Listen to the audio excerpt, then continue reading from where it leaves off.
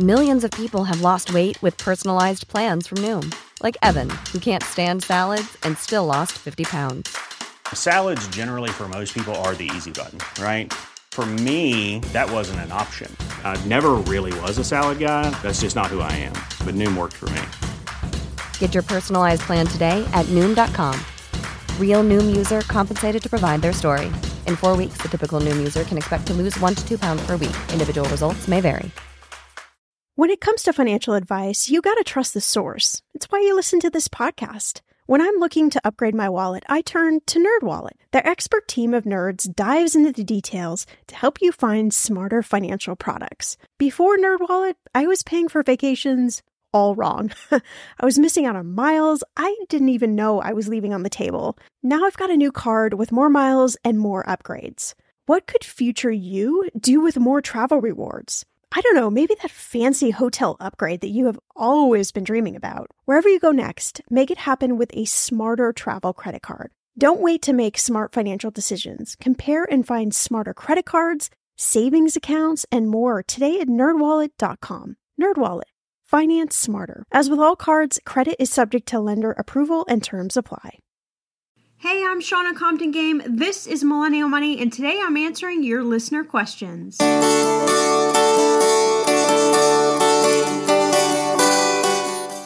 Hey everyone, so today I'm going to be answering some of your listener questions. They've actually kind of been piling up, so I've got 5 good ones that I'm going to go through today. As always, you can please feel free to send me a listener question through yourmillennialmoney.com. Hit the contact tab, and in there you can write in all your information, your question, anything that you want to ask.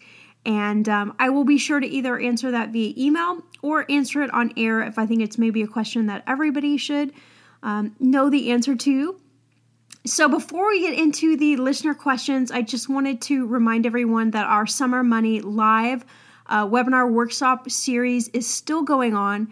If you would like to join, the next one will be on August 4th. And it will be on rookie budget mistakes to avoid. So these are mistakes that I see people make over and over and over again, that if you could just avoid these mistakes with your budget, things would be a lot easier. So if you want to sign up for that, please text Summer Money, all one word, to 44222, and I'll make sure and get you on the list. Again, if you can't make it to the live workshop, which hopefully you can because there's a Q&A time and, it's just a little bit more personal than here on the podcast. But if you can't make it to the live time, then I always send out a recorded version as well, so you can always make sure to watch that. All right, so let's dive into these questions. So our first question comes from Jackie. Thank you so much, Jackie. She says, I listened to your podcast on leasing versus financing a car. I was wondering if it matters if you buy a car at the end of the lease. Would that make it beneficial to lease a car? I have read multiple articles online and they really make it confusing to understand if doing a lease to own is actually beneficial at the end. I'm currently interested in leasing a car that has a special for $129 a month with $4,000 down for 24 months. The car costs about $22,000. If you could please help me with seeing the reality of this transaction, I would really appreciate it. This is a great question, Jackie, and honestly, I get asked this question a lot because it is confusing, and there are, a ton of articles out there. Some, completely pro for leasing a car and some con. And so what I'm going to do is I'm literally just going to tell you my opinion. You can choose it or lose it, as they say. But I am not a fan of leasing a car. I have done leases in the past, sure. But I also own a business and I'm able to write off, a portion of that lease payment. So for me, it makes sense. But if you're not able to write off the lease payment, really all that you're doing is saying, I'm choosing the lease because it starts out less expensive.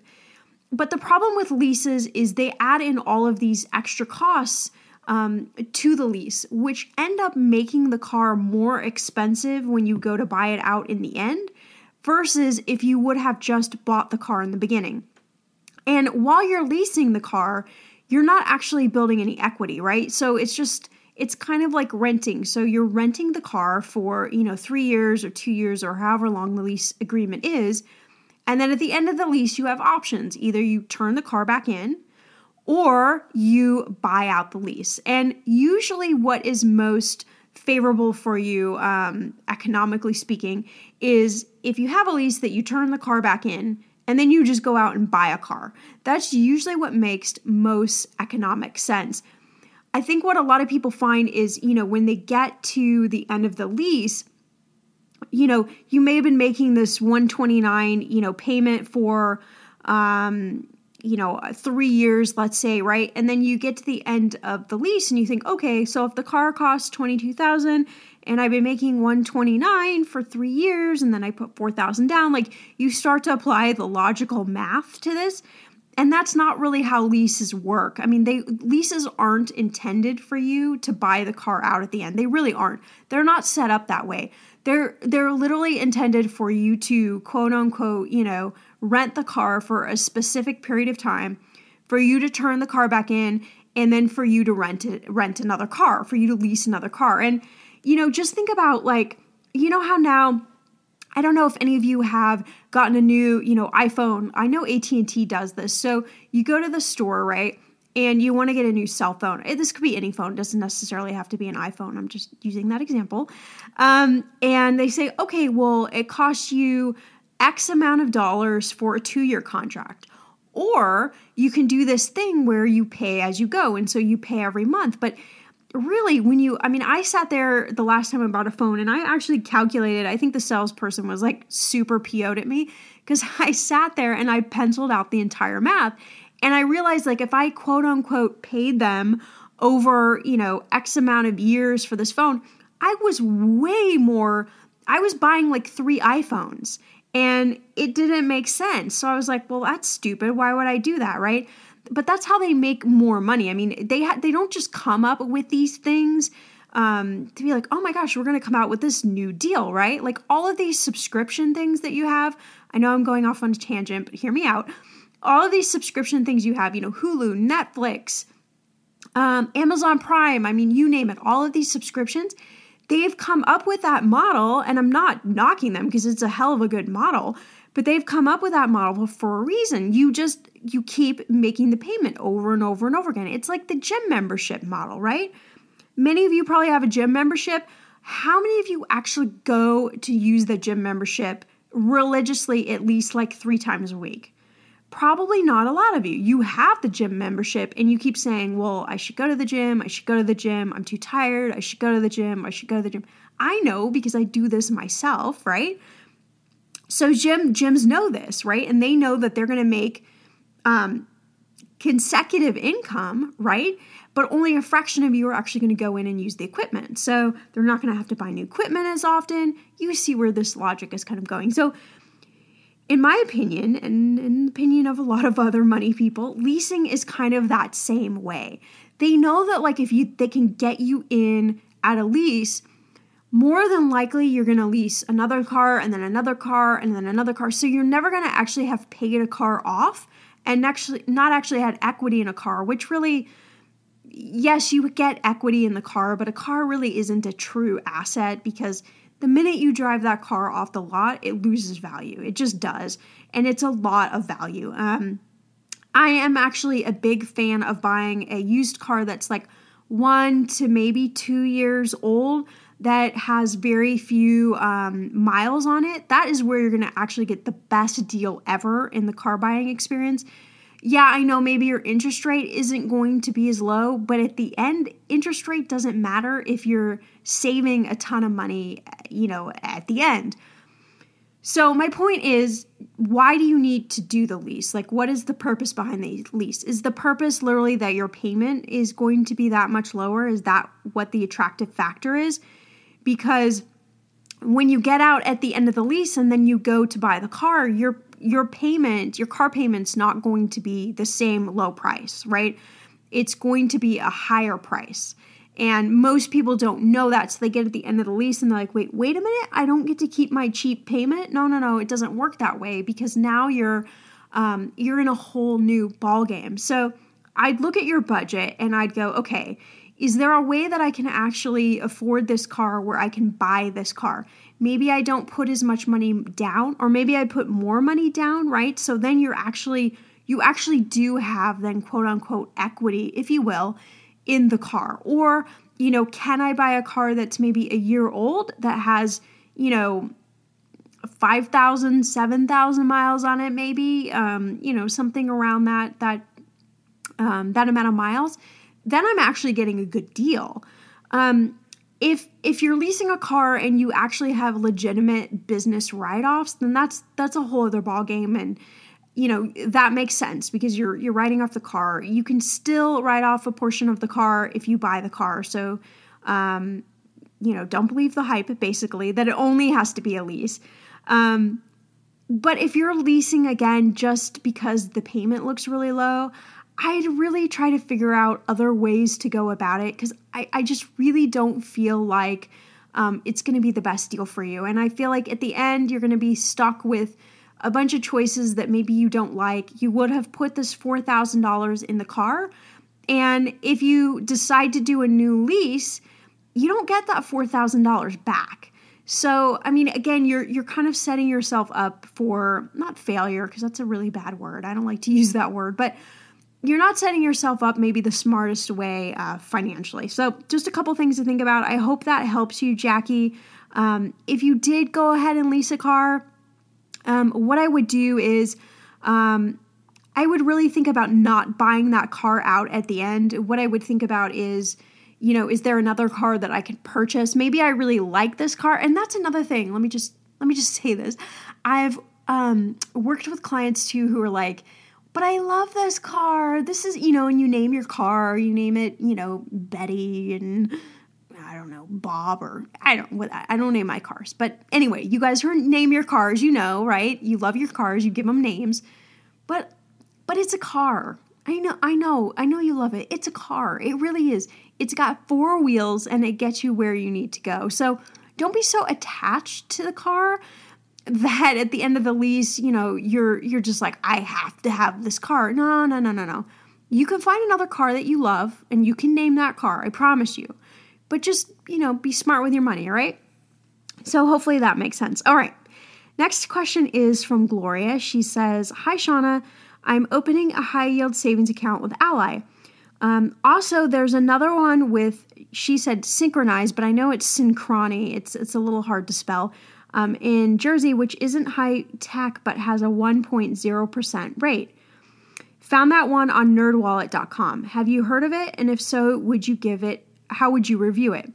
I'm also wondering if it's bad to open this account with something as low as $50 to $100 or even less. Is there a rule of thumb regarding what amount is most beneficial to start with, and how often should I contribute to that account once it's open? Thank you so much. All right, Gloria. So I know it's a little confusing because there are lots of places that you can go for high yield savings accounts. The 3 that I always talk about are Ally Bank, Capital One 360, and Synchrony. And I'm assuming that you're talking about Synchrony. I know their website maybe doesn't look as super high tech as the other companies, but they are a very legitimate company. They're all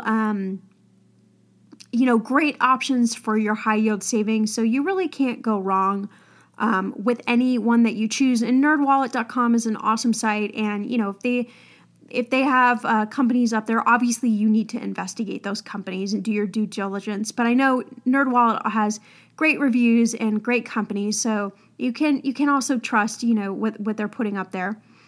So I hope that answers your question. You can't go wrong. Ally Bank is great. If you open with Ally, that's fantastic. They're super, super competitive. Great bank. But again, you can't go wrong with any of them. I actually have an account with all 3 of them, so I can speak highly of all 3 of them. As far as how much should you contribute, here's how I want you to think about savings. And all of you, there's so many questions I get about, should I save money? Should I pay off debt? What should I do? And here's the thing. Saving money is all about getting in the habit of it. It's tricking your brain, right? It's tricking your brain into thinking before I spend money. So before I go out and I buy, before I go on a shopping spree, before I buy that awesome watch I want, or whatever it is that you're seriously like jonesing for this month, before you go out and do that, your first thought should be, okay, but have I saved any money this month? And that's really where I want kind of the shift in your thinking to happen. And I know it's not a fun shift, but it is. It is. Oh my gosh, you guys, like if you could realize, like if you made that shift, like how empowering that is for you. Because what you're basically saying is, I'm putting myself first. I'm going to be the CEO of me, and I'm going to pay me first. Before I go out and I pay, Fossil for that amazing watch and Gap for those jeans I want, whatever it's going to be, I'm going to pay me first because I want to invest in me. And so I think when you just kind of like shift your brain that way, it really helps when we're talking about saving money, because it needs to be something fun. It needs to be something that you're super psyched at doing. Otherwise, you're not going to do it. I know this. I know this personally, and I know this professionally. When we talk about how much money, it should be however much you can afford to do each month. I say that on average, you should be saving at least 20% of your take-home pay. Maybe you can't do that. Maybe your budget is all kind of not in balance, right? And that's really why I created my course that launches on August 1st, Master Your Budget in 30 Days, is because I know that I would say that 90% of all the reasons why people can't save money, pay off debt, or, start the business they want to, all of these things that you've been trying to do that, you just can't figure out how to do, they all stem from the budget and really learning like the power of the budget. And that's why I created this course. So again, if you want more info on that course, go to ymmschool.com. I am offering a discount code for all of the podcast listeners for $50 off. And that code is MMDiscount if you sign up. So I just want to talk about that because it really, if you're listening and you're frustrated with not being able to save money and you're frustrated with not being able to pay off debt, investing some money in a course like this that I'm going to really walk you through step by step how to do this stuff so that you don't have to go through this anymore, I think is really worth the investment. And again, that's why I created this. But you need to be saving something. And I don't care if it's $25, if it's $50, if it's $100. There is no amount of money of saving money that is too little except for zero, right? You could be saving $1 each month. If that's all you can save, then you're doing great, okay? But what I want you to do with savings, and I do want you to push yourself. I want you to push yourself to get to that 20% of take-home pay. The closer you can get to that, the better off you're going to be. And this isn't just some like random number that we've kind of like picked from the sky. I mean, this is based off of years and years and years of studying economics and studying, how people are able to afford to, start businesses and have lifestyle changes and move abroad and, have a family and send your kid to college and all of these, retire, all of these things. So it's a good kind of number for you to use. But really what I want to impress upon you is just make it consistent. So whatever dollar amount you pick, put it on auto draft. So it automatically comes out of your account and it automatically goes into your high yield savings. It's like it didn't exist, right? And then one day you're going to open your high yield savings account and you're going to be like, oh my gosh, look at all the money that's in there. That's what I want for you, right? But it's got to be done auto. What I find is like when we touch the money or when we have to transfer it, we get into that second guess thing, right? So it's like, okay, well, I know that I can transfer $100 this month, but actually me hitting the button to transfer it out of my checking account, it's scary. I don't want to do that. Like, what if I need that $100, So there's all of those emotions that come into play. So if you just auto deduct the thing, it just goes automatically. Maybe it comes out of your paycheck, or the minute it hits your checking account, it just goes automatically into this account. It's a beautiful thing. So start with something. Any account that you choose, any of those accounts that you were talking about, all great accounts, and just start somewhere and really work your budget to find out, maybe there's ways that I can save more money, but I can't figure it out myself. That's really where the system that I teach comes into place, because you're not supposed to be able to figure this all out by yourself. You're not supposed to be this wizard at budgeting. Nobody taught you. Nobody actually sat down and showed you with your money how to do this. So don't beat yourself up, right? Don't get frustrated. I know how easy it is to. Just work at it and it will get easier, I promise. But start with something. And you're doing awesome, Gloria. You really are. Okay, so Alex says, "Hi, Shauna. I really love your podcast, but I could use some advice. I'm an avid international traveler and last year started getting into the credit card miles hacking to get a free ticket. I'm using a credit card that gives me 2 times miles back on every purchase, and I got a 50,000 miles in my first 3 months. Awesome. The best part was the card was free for the first year, but now I'm coming up on 1 year mark, and I'm wondering if the $69 annual fee is worth the 2 times miles. I can downgrade to the free card, maintain my miles, and still get 1.5 times miles back on every purchase.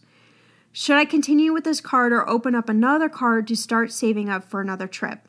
I never carried any kind of debt, so I'm not worried about paying off the bill every month." Awesome, Alex. Well, seriously, round of applause to you. That's awesome. A couple of things to think about if you guys are into the credit card miles hacking. So if you have great credit and, you don't have any debt, you can really play the game with credit card hacking. What I like to do is I have one card that sounds very similar, Alex, to your first card, where I get 2 times miles on every single dollar that I spend. I have another card with the airline that I travel with often, so I have their airline card, and I got bonus miles for that card, right? And then I have another card with a hotel chain that I like to stay at a lot. And what I'm able to do between those 3 cards is kind of transfer miles and combine the miles or separate them out. If you're consistently using this card where you're getting 2 times miles and you're getting, if you're charging everything on this credit card every month and you're getting 1,000 or a couple thousand miles a month on it, it may be worth paying the $69 annual fee, at least for 1 year, just to see how things shake out. You did get the bonus miles, so you've got 1 free ticket right there, right? $69, not a big deal if you amortize it over 12 months.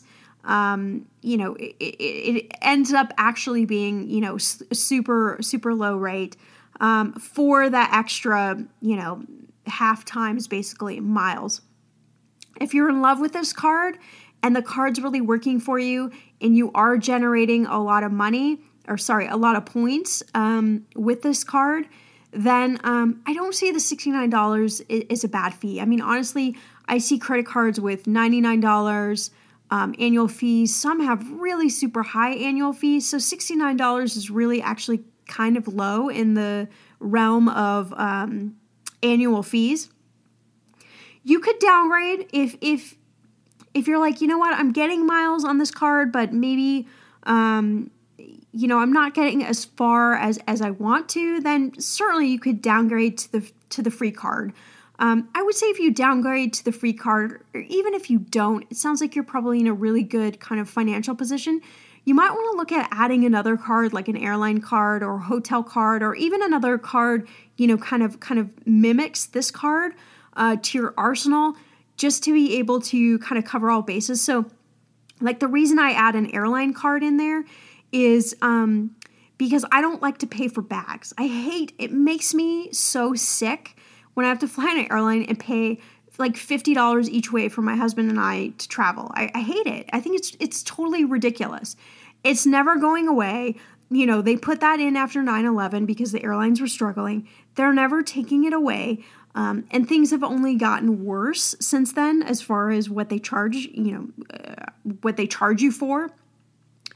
So the airline card, I get free flights on that, but it also allows me to skip over the baggage fees. So for my card, I can get up to 4 bags free every trip. So that ends up saving quite a lot of money. Now, if you have a family, like if you're, have a kid or a couple kids, that's a significant amount of savings, I mean, That's like, $100, $200, each trip.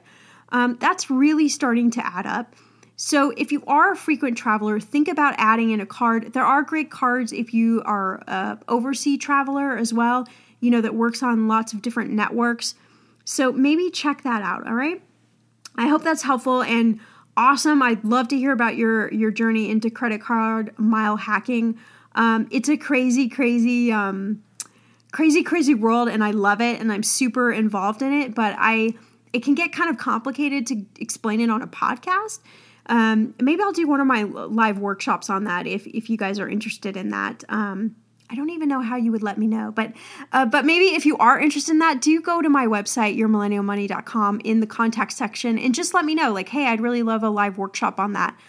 Or if there's any other topics that you guys really want a live workshop on, please feel free to send those in as well. All right, the last question is from Ruby. What do you think of commercial real estate crowdfunding sites? Would you advise a client to invest in them? Well, I would never advise a client to invest in anything unless I saw their entire financial, position, because it's too hard for me to put, anything in a bubble and say, oh, you should do this or you should do that. I haven't looked at commercial real estate crowdfunding sites too much because it is kind of a specialty thing. Investing in real estate is specialty, especially when it's commercial. And I think you need really like the right team out there.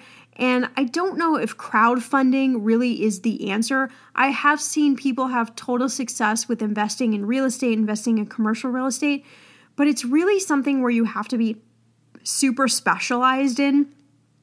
So I'm actually interested in checking out the sites that you've listed here, and maybe I can give you a little bit more feedback once I check those out. But I would just say do your due diligence.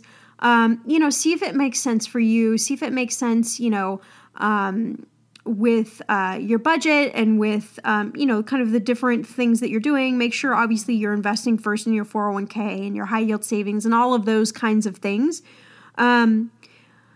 But I'm just really a fan of having a team in place when we're talking about real estate investing, because you really want to know the specifics of the area. You really want to know, is this commercial building in a good area? Who are the tenants in there? All of those sorts of things. And I'm not sure if you actually get that from a crowdfunding site. Again, I'm going to have to do a little bit more research into that. But let me do that, and I'm sure I'm going to have a little bit more feedback for you. But just for everyone who's listening, real estate is a great investment, but it just depends. It can be a terrible investment. Any real estate is not liquid, meaning, if you bought something today, you might not be able to sell it tomorrow, or you may be able to sell it, but certainly not for the price that you want. So I always tell people when you're adding in real estate, it has to really make sense for you. And that's why it really takes a team. It really takes, knowing what you're doing. It's not just like throwing crap, it's not like just playing craps in Vegas. You really want to have some sort of certainty that you're making a good quote unquote investment. And again, that it makes sense. So there we have it. A lot of interesting listener questions. Please feel free to send any of your questions in at yourmillennialmoney.com, and I'll make sure and get those answered. As always, please feel free to follow me on Instagram at millennial_money. And I look forward to seeing you back here on the next podcast episode.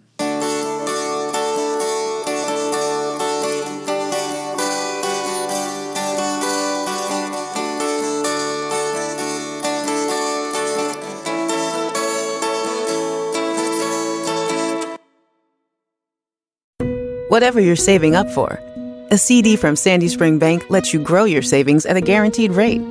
Right now, earn interest at 4.5% APY on an 8-month CD special or 4.25% APY on a 14-month CD special. Learn more at sandyspringbank.com/CD specials. Minimum opening deposit to earn the annual percentage yield is $500 for the 8-month CD special and $2,500 for the 14-month CD special. Member FDIC.